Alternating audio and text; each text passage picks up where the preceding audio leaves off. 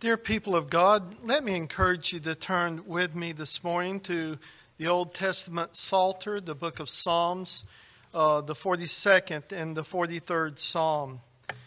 These two Psalms are probably, indeed possibly, one psalm rather than two. They constitute one psalm in many Hebrew Bibles, many Hebrew versions of the Bibles. And these two psalms speak to us of spiritual despondency. And spiritual despondency, I think, is something sometimes Christians are reluctant to speak about, especially if you're feeling despondent and dispirited. Often it's the last thing that you want other Christians to be aware of. And sometimes it's because you're aware or think that other Christians will be less than sympathetic with you, that perhaps maybe you tried to share your spiritual despondency with someone in the past and it was met with something like, snap out of it. After all, you're a Christian, are you not? You ought not to be the way that you are. And that kind of response only succeeds in making you feel even more despondent and more reluctant to share your spirit of dispiritedness or depression. Well, these two psalms speak to us this morning of a man of God who found himself in the depths of despondency.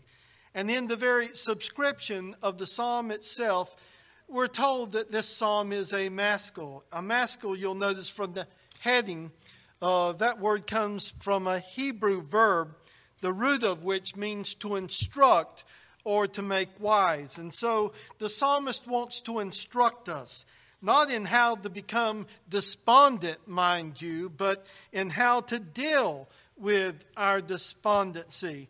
And he wants to make us wise Christian believers. So let's read the 42nd Psalm, and although I will not read the 43rd Psalm at this time, we will be dealing with both of these Psalms this morning. So hear the word of God as it comes to us from the 42nd Psalm. As a deer pants for flowing streams, so pants my soul for you, O God. My soul thirsts for God, for the living God. When shall I come and appear before God? Or when shall I see God's face? My tears have been my food day and night, while they say to me all the day long, where is your God? These things I remember as I pour out my soul, how I would go with a throng and lead them in procession to the house of God with glad shouts and songs of praise, a multitude keeping festival. Why are you cast down, O my soul? And why are you in turmoil or disquieted within me? Hope in God, for I shall again praise him, my salvation and my God. My soul is cast down within me. Therefore I remember you from the land of Jordan and of Hermon and from Mount Mizar. Deep calls to deep at the roar of your waterfalls. All your breakers and your waves have gone over me. By day the Lord commands steadfast or chesed love, and at night his song is with me, a prayer to the God of my life. I say to God my rock, why have you forgotten me? Why do I go mourning because of the oppression of the enemy? As with a deadly wound in my bones, my adversaries taunt me, while they say to me all the day long, where is your God? Why are you cast down, O my soul? And why are you in turmoil within me? Hope in God, for I shall again praise him, my salvation and my God. All flesh is as grass, and all the glory of man is the flower of the grass. The grass withers, and the flower thereof falls away, but the word of our God shall stand forever. Would you be so kind as to join me in prayer, that you would pray with me and for me, that the Lord might speak to us in this, the ministry of His Word. Let us pray. O Holy Father, as we bow before you this day, we are conscious, O Lord, of our utter inability to open your Word and to speak accordingly as we ought. And Father, we sense therefore our need to cry out to you for your gracious assistance, for the sending forth of your Holy Spirit. And so, Father, we would cry out to you that He may come in copious measures upon all of your dear people. And Father, that you would be pleased to do what no human can possibly do, namely to drive home to our hearts with power your own truth. And so we cry out to you, O God, as humbly as we know how. And we do so in the name of the one who loved us and gave himself for us, even Christ Jesus our Lord. Amen. The book of Psalms depict for us many different colors of the believing life. I think I've mentioned it here before that John Calvin describes the book of Psalms as an anatomy of all parts of the soul. For, he says, there is not an emotion of which anyone can be conscious that is not here represented as in a mirror. In other words, in the book of Psalms, we see, you and I, a reflection of the believing life. We see the believing life at its best, and we see the believing life as well at its worst. We see the believing life riding, as it were, on the heights of joy, and we see the believing life in the very darkest of dark valleys.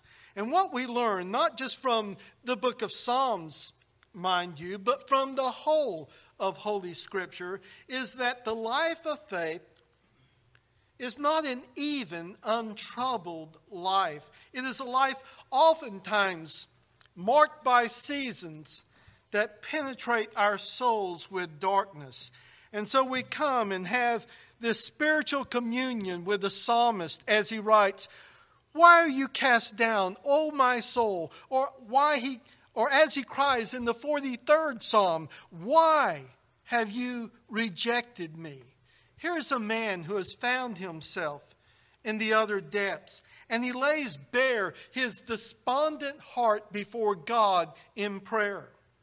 And there is something wonderfully reassuring about the Bible when we read of the experiences of eminent believers, men and women, and we find that there's a realism in the Bible that we don't often see in the Christian world. Why is that? It's because there's no pretense. None whatsoever. There's no attempt at pretending to be more than what men and women really are. They do not attempt to put some kind of veneer of respectability or pretended piety over the surging despondencies that can, like wave after wave, break over the very souls, as the psalmist puts it. Here's a man, you'll notice, in these two psalms. And very clearly, this is a man of God, if ever there was one. This is not a backslidden Christian.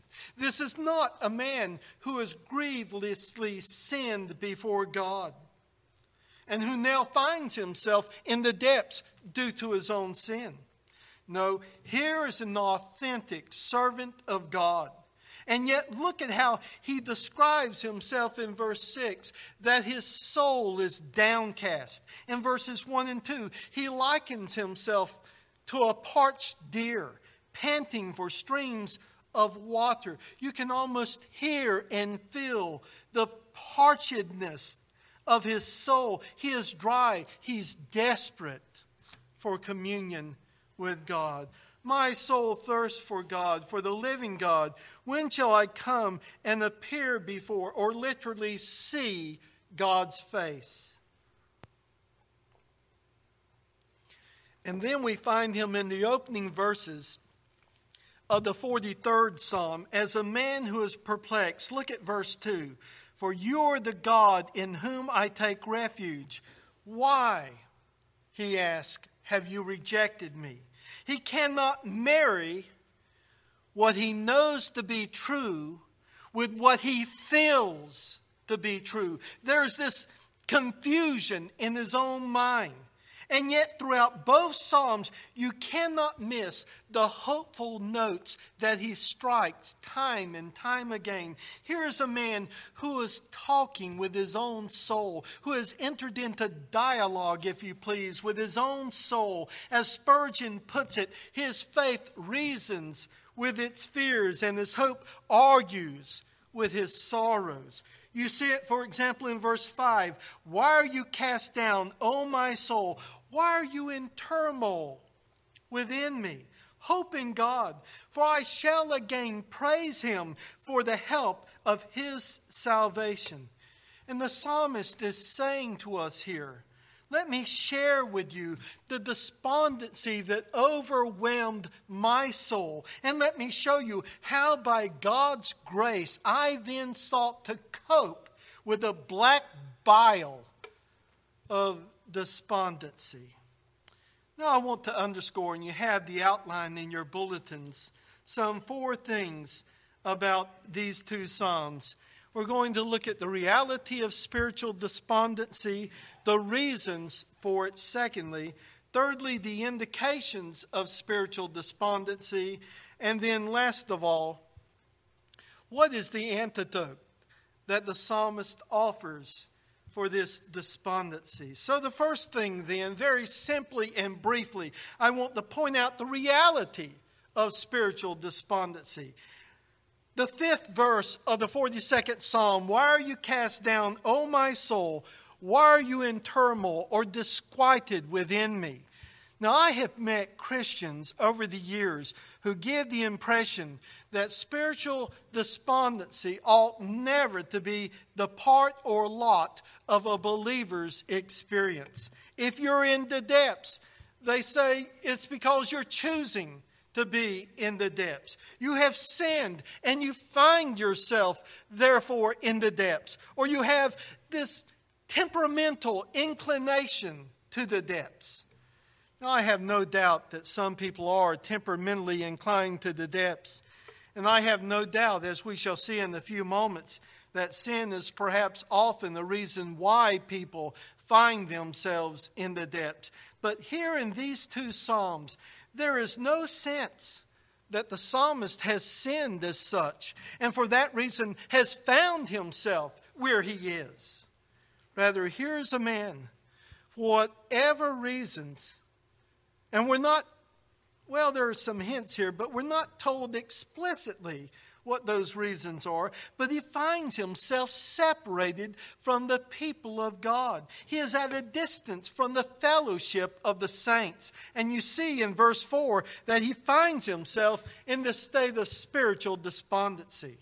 Now, spiritual despondency is an experience, I am insisting, that is native to authentic Christianity this side of glory. We find that some of the most eminent of God's servants have found themselves at times languishing in the depths. And as I said, we need but think of our Savior, the Lord Jesus Christ, who on the cross could cry, my God, why have you forsaken? Why have you abandoned me? Perhaps echoing something of the words of the psalmist in the 43rd Psalm. Why have you rejected me? And because our Lord Jesus Christ is the great prototypical man of faith, he is the man of faith, and sinless though he was, he found himself in the depths, crying out to his Father in heaven. So there's the reality of spiritual despondency. But notice with me, secondly, if you would, in this psalm we see the reasons for his spiritual despondency. And as I mentioned, oftentimes sin itself can be the very reason why believers find themselves in the depths. But listen to Psalm 32, the psalm from which we had our call to worship this morning. Again, it's a psalm of David. And again, in the subscription, it's described to us as a maskil. When I kept silent, verse 3, my bones grew old through my groaning all the day long. For day and night your hand was heavy on me. I acknowledged my sin to you, and my iniquity I have not hidden. I will confess, he prays, my transgressions to the Lord, and you forgave the iniquity of my sin. And then the psalmist there goes on to pray, you are my hiding place. You shall preserve me from trouble. You shall surround me with songs of deliverance. I will instruct you and teach you in the way you should go. There are times when sin is the reason for where we are. And it needs to be brought to the Lord, brought to the light, freely confessed and repented, and that the light of God's countenance might once again shine upon us. Or it may be that Satan is behind the depths into which we've been plunged. Think of Job, for instance. An enemy has done this. And oftentimes it can be the fact that Satan, the great enemy of our soul, has been responsible under the sovereign overseeing providences and purposes of God of being allowed to lead us into the depths. Satan seeking thereby to crush us, but God seeking thereby to refine us, as Job confessed. But he knows the way that I take, and when he has tried me, I shall come forth as gold. But here in these Psalms, there is no evidence whatsoever that either sin or Satan as such are behind the depths in which the psalmist finds himself.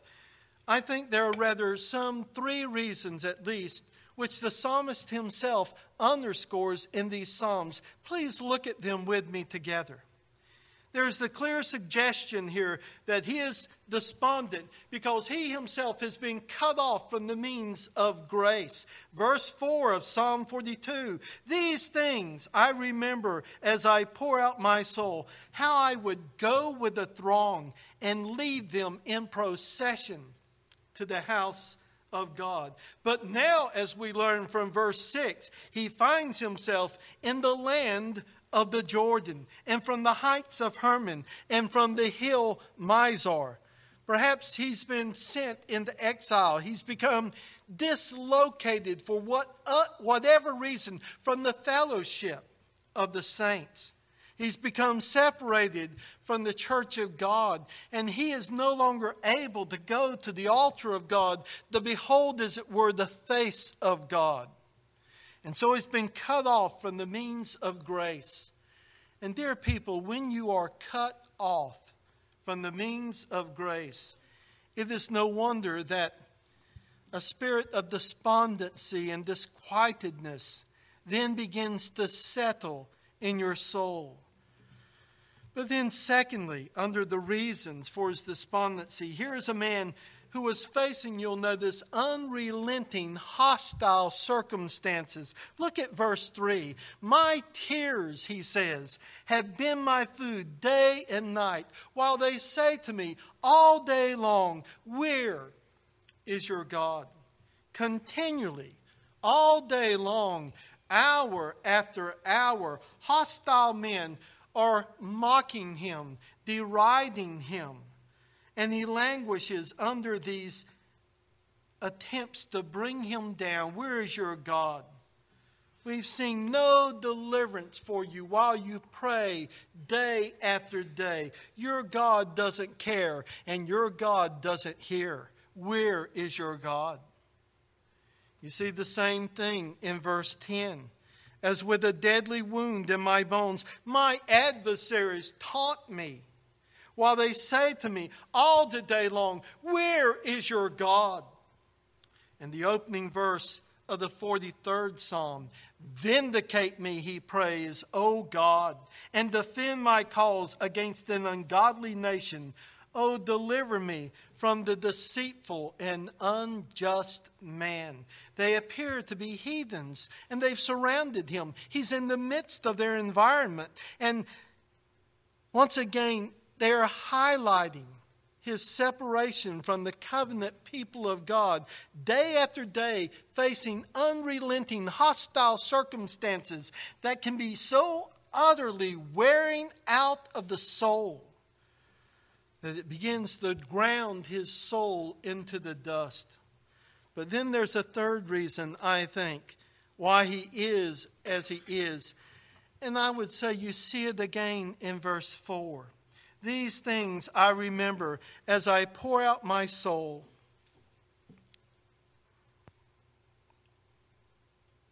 How I would go with the throng and lead them in procession to the house of God with glad shouts and songs of praise, a multitude keeping festival.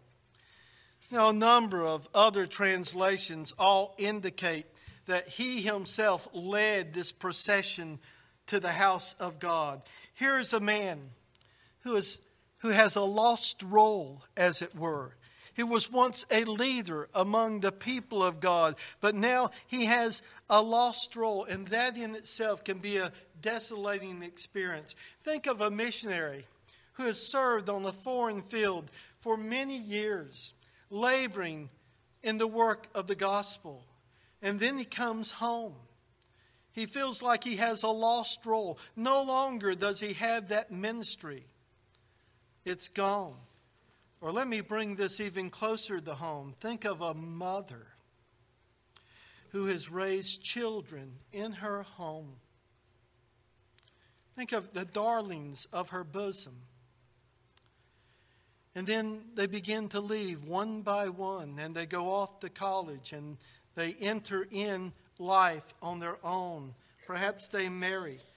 Think of it, 20, 25 years, maybe longer. She has cared for her children. She has loved and provided for her children. But now that whole dimension of her life is gone, and her whole sense of identity with it. Think of that despondency over such a lost role. And you can multiply that, I think, throughout life. And the lost role can be in itself the very means of bringing despondency into our soul. Now, the point is that there can be many reasons, dear people, for spiritual despondency. Many causes why we find ourselves at times in the depths. And that's why we need to treat this malady of the soul so wisely, thoughtfully, and not treat other believers in a careless way when they find themselves in the depths. But then thirdly, as I hurry on, I want you to notice the indications of spiritual despondency. And I want to make this point for the following reason. Sometimes I think, and perhaps to our shame, that we as ministers can give the impression that we're the pastoral experts and that we should be on top of things. And I think maybe it's true that we give that impression at times. Now, in one sense, that's true that pastors have been set apart to give themselves wholly, entirely to the pastoral care of God's people. But on the other hand, I want you to listen, for example, what the Apostle Paul says in 1 Thessalonians 5 and verse 14. There he says, "Now we exhort," or we encourage you, brethren. He's not addressing elders or pastors. There he's addressing his brethren. "Warn those or admonish those who are unruly." Other translations say disorderly or who are idle. "Comfort the faint-hearted, uphold the weak, be patient," he says, "with all." You see, the pastoral care of the saints was not relegated exclusively to the pastors and the elders. Paul is addressing the brethren there. pastors and elders do in terms of their office what every Christian ought to do in terms of common Christian charity. What every believer does simply out of the impulse of love is simply what every pastor and elder ought to do under the impulse not only out of love, but of God-ordained responsibility. But all of us have that responsibility, and therefore we all need to be looking for indications in our brethren of spiritual despondency and be alert to those. And I think there can be a plaintive longing, first of all, as an indication. Look at verses 1 and 2. As a deer pants for flowing streams, so pants my soul for you, O God. You find people who've become dispirited and despondent. And you know that when you see this plaintive note that is creeping into their lives. They're not where they want to be. And there is a felt sense of absence from the very presence of God. There is this plaintive longing. And then secondly, another indication, there are tears. The psalmist readily confesses them. My tears have been my food day and night. I don't know how many people over the years I've met who are despondent. And almost uniformly, you are made aware that tears have been the portion of their lives virtually every day. Because there's this malady of the soul. Their soul is out of sorts, if you please.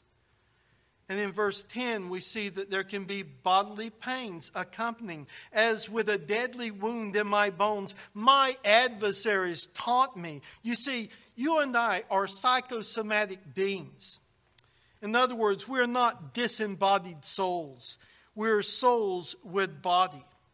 And the Christian hope is not simply the immortality of the soul, but the resurrection of the body with the soul. That is the ultimate Christian hope. We're integrated beings, and therefore our whole being is affected. His pain goes all the way to the bone. And then there's an anguished perplexity. Look at verse 9 of Psalm 42. I will say to God my rock, why have you forgotten me? Why do I go mourning because of the oppression of the enemy? Anguished perplexity. People who are unable to make sense of their circumstances.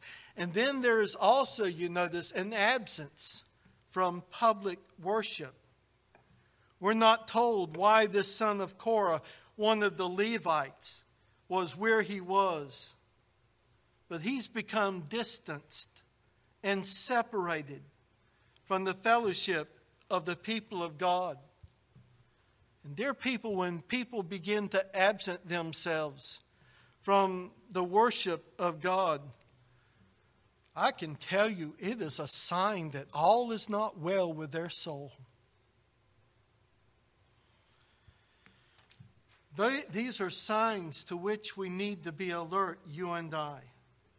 So then, we've looked at the reality of spiritual despondency, some of the reasons, some of the indications of spiritual despondency, but then, fourthly, and in the final part, and this is really the burden of my concern this morning. I want us to notice the psalmist's antidote, his cure, his remedy for this spiritual despondency. He wants to instruct us. Remember, this is a maskil. He wants to make us wise. So how does he do it? Well, he tells us three things that he himself did. And we find them here in the Psalms. First of all, he refocused his thinking. Secondly, he refocused his prayer. And then in the third place, he focused his vision. Let's look very briefly at each of these. First of all, he refocused his thinking. We see it in verses 5 and verse 11 of the 42nd Psalm, as well as in verse 5 of the 43rd Psalm. Why are you cast down, O my soul? Why are you in turmoil within me? hope in God, he says, for I shall again praise him, my salvation and my God. Now, what is the psalmist saying here? Well, he's not suggesting that his despondency is an illusion or that it's not real. No. Why are you cast down? Shake out of it. No, he's not saying that at all. What he is saying to himself is this. He is saying that his despondency is not ultimately invincible to the one whose hope has been placed in God. One of the old Puritans puts it this way. He said, David chideth David out of the dumps in many of his psalms. And here it is one of the sons of Korah who is chiding himself, but reminding himself no less that his despondency is not ultimately invincible to the one whose hope is in God. You see, he realizes that really the battle is for the mind here. Why are you cast down, O my soul? There are many reasons why. And he says, hope in God. He will deliver you. Because God is greater than all your despondencies, all your depressions, all of your dispiritedness, and all the black bile of your melancholy that may be overwhelming you. God is greater. Put your hope in God, for I shall again praise him, the psalmist sings. Here is a man, you'll notice, who determines to think first theologically and not experientially. He's looking at God rather than his circumstances. He battles to see his experience in the light of what he knows to be true of God. And it comes out in this psalm even to the point, you'll notice in verse 7, that he sees his sore trials as ultimately from God himself. Deep calls unto deep at the roar of your waterfalls. All your breakers and waves have gone over me. So here's a man who refocuses his thinking and who sees that all of his life is overseen by his sovereign Lord, who is able to deal with his despondencies. He's refocused his thinking, and so often this too is what you and I need to do. Learn to think theologically. Learn to think Christologically. That is, be Christ-centered in our thinking. But then secondly, he does this. He refocused his prayer. Do you notice that the tone of the psalm begins to change in the 43rd psalm in verse 3? There he prays, send out your light and your truth. Let them lead me. Let them bring me to your holy hill and to your dwelling. What is the psalmist doing there? He's asking God to shed the light of his truth in the midst of the darkness that is swallowing up his soul. He is crying out to God, and he is asking God to send out his life or his truth. Or it could be translated, or send out your truth that brings light. Oh Lord, let your truth shine in my darkness, he prays. And when spiritual ailments come upon us, we're to go, you and I, to the pharmacy of God's truth and apply that medicine to our soul, the medicine that comes from the Holy Scriptures. Your words were found, prayed Jeremiah, and I ate them. And your word was to me the joy and the rejoicing of my heart. For I am called by your name, O Lord God Sabaoth, O Lord God of hosts. We need to store up and feed ourselves from the Word of God and allow its light to come into our darkness. Our Lord Jesus said that man shall not live by bread alone, but by every word that proceeds out of the mouth of God. And one of the battles in dealing with despondency is to keep reading and hearing the Word of God. That's one of the great battles, I am convinced. Here is a man who refocused his prayer. He saw from where light would come, and it would come from God's truth. Let them lead me. Let them bring me. And then thirdly, last of all, he refocused his vision. He looked within. He's looked around. But now do you notice in verse 4 of Psalm 43, he resolves to go himself to the very altar of God. Then he says, I will go to the altar of God, to God my exceeding joy, and I will praise you with the lyre. I will praise you with the harp, O God, my God. Do you see what's transpiring there? He's looking forward and he's daring to lay hold of a future. You see, our despondencies would tell us that we should never dare think of a future. But the Word of God encourages us, you and I, time and time again, to view our present in the light of the eternal. Scripture does that repeatedly. And the psalmist dares to lay hold of a better future while he languishes in the very depths. He's away on the heights of Hermon. And he's far off from the fellowship of God. God's waves and billows, he prays, have swept over him. But he dares to look forward.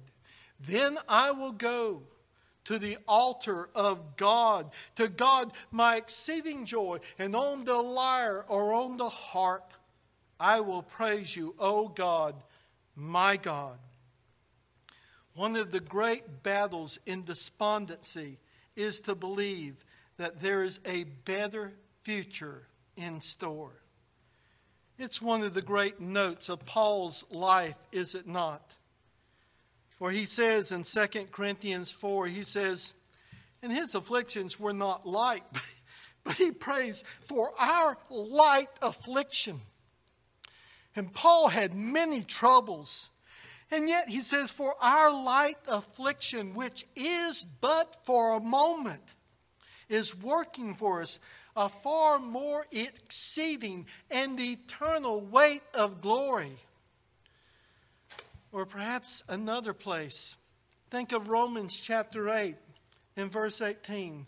There where the psalmist says, for I reckon, or I consider, that the difficulties or the afflictions of this present time are not worthy to be compared with the glory that shall be revealed in us.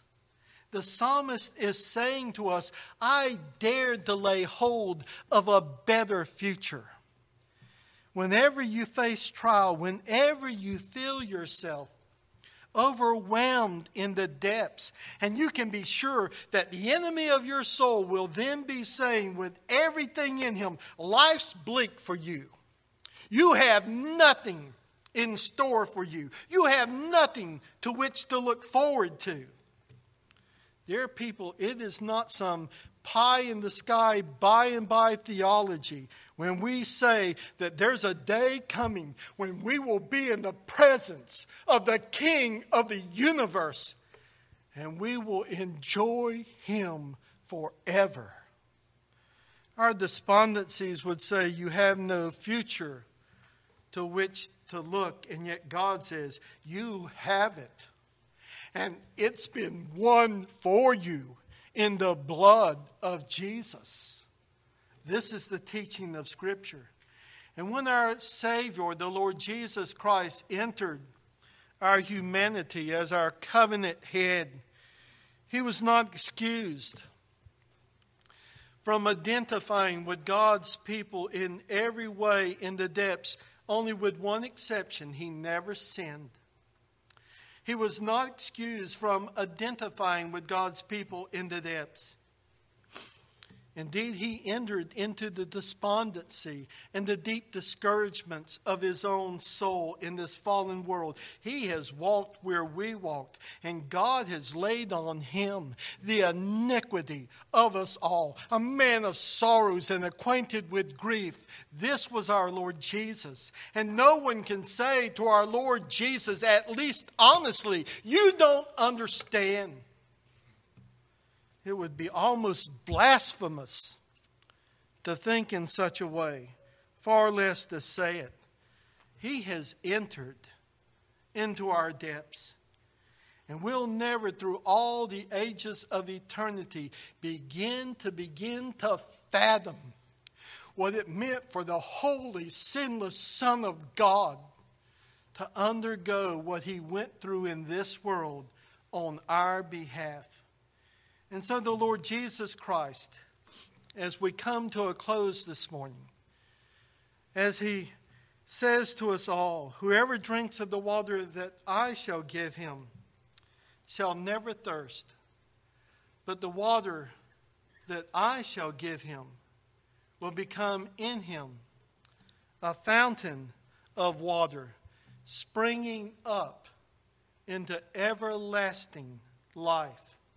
He is able to meet us in our needs where we are. He is able to come to us in our despondencies, for he is the Lord Jesus Christ, the God-man. Spiritual despondency is not something that can be easily equated with God's people having gone wrong spiritually. It may be that there are lessons that can only be learned by treading through the black bile of dark valleys in this life. Only in heaven will we be able to look back and to say, Lord, you have done all things well. Even when your waves and billows were breaking over my head, what you were doing was for my good and for your glory. May God encourage us through the light of his word to lay hold of the sure and certain hope of a better day, which has been procured and secured for us in the person of God's own Son, the Lord Jesus Christ. Let's pray.